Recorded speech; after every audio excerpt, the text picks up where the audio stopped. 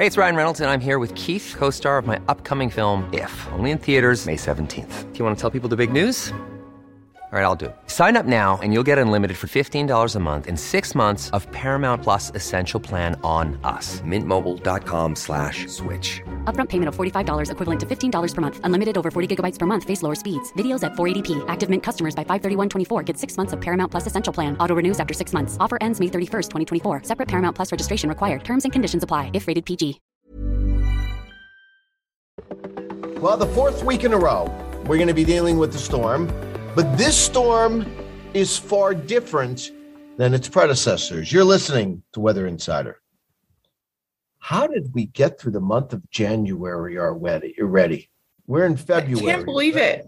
Yeah, I can't even say January, but it's February. Bernie Rayno, Jessica Pash, and this is a very complex setup. The nor'easter wasn't really. It was, but it wasn't a complex storm system. But you know what? It was one storm, and the main thought was how close and how close to the coast was it going to track. This setup is far different, and the nor'easter was snow or no. It was for the most part either you had snow or you had nothing. This is just everything under the kitchen sink. There are areas that are going to get all ice.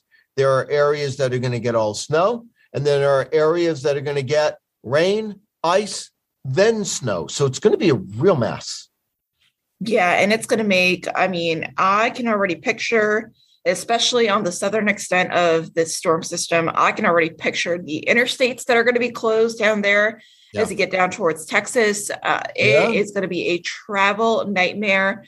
Both, I think, from the sky perspective and from the road perspective, because once you get that mixing any kind of ice, it does not take a lot to cause big headaches. And we are talking about significant ice accumulation, maybe half an inch plus in some spots. So, yeah, it's two systems. You have one coming out Tuesday night and Wednesday. That begins it. And that's where you get your initial several inches of snow, like cities like Grand Rapids, like Chicago, even Kansas City. You're mostly getting it with this first storm. We have 6 to 10 inches of snow. I think primarily it is with the first storm, in those northern areas. That goes by. And then the second, and then the colder air drains south. And then I think that sets us up, Pash, for your significant ice. That could be as far south as Dallas. Dallas is going to get some ice. Do they get a half inch of ice? I'm not sure. I could see it. I could certainly see it in Dallas, but certainly like Little Rock, southern parts of Arkansas, Memphis, Paducah, Cincinnati, southern parts of Indiana. That's where it's all ice. You get north of there, cities like Indianapolis, St. Louis, Springfield, Missouri, Tulsa, Oklahoma City. You get rain, then ice, then snow. But it's that area south of there that I think you're most concerned about for the significant ice. Yeah, and we're talking about significant ice accumulation, but this is going to bring significant snow accumulation too. It's going to be a very narrow band, and it's hard to figure out where that's going to be. But if I had to put a location on it, I would guarantee it's probably going to be somewhere in the Midwest from what it's looking like. But it's going to be a very, very narrow band of maybe 12 inches plus. Yeah, I think it's like Columbia, Missouri, Springfield. I'm still worried that Detroit's going to be on the northern edges of that when push comes to shove, it's a little south of there. I think Indy's, I don't think it's Indy because I think they're getting ice, but it could be like a Fort Wayne. It could be a Toledo. And then we didn't even talk about the Northeast yet because there's a reason for that. I'm putting it aside. I put it aside for the moment because, conventional thinking on this is that the warm air was going to win out in a lot of areas. I actually don't think that's right. I think the cold air is going to win out. Now, having said that, that area from Boston, Providence, New York City, Philadelphia, DC, I do think this is primarily rain. Don't get me wrong. but it's a cold rain. It's, temperatures falling into the 40s, Thursday and Friday. And in the northwestern suburbs of the 95, I could see ice. I certainly think now we're looking at accumulating ice, sleet, and snow along Interstate 80 in Pennsylvania, between 80 and the New York State Thruway. And then once you get closer to the New York State Thruway, you may be all snow, like Buffalo, Rochester, Syracuse. Maybe you start off at ice, but then you go to snow. But I think this cold air is winning out, and it's going to press a lot farther in the southeast. And while, again, I don't think there's ice in Philadelphia, Washington, D.C., New York City, Boston, it may not be too far to your north and west. Yeah, it's a really tricky setup in the Northeast.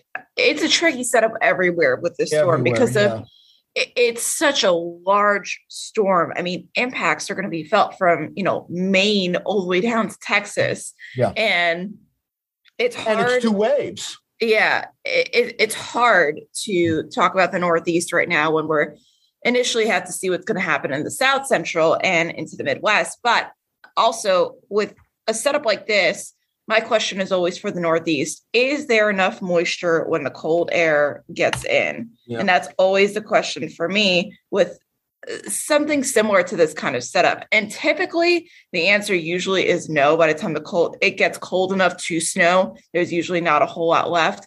But I'm talking about cities more towards the I-95. And I think interior Northeast, they'll get snow.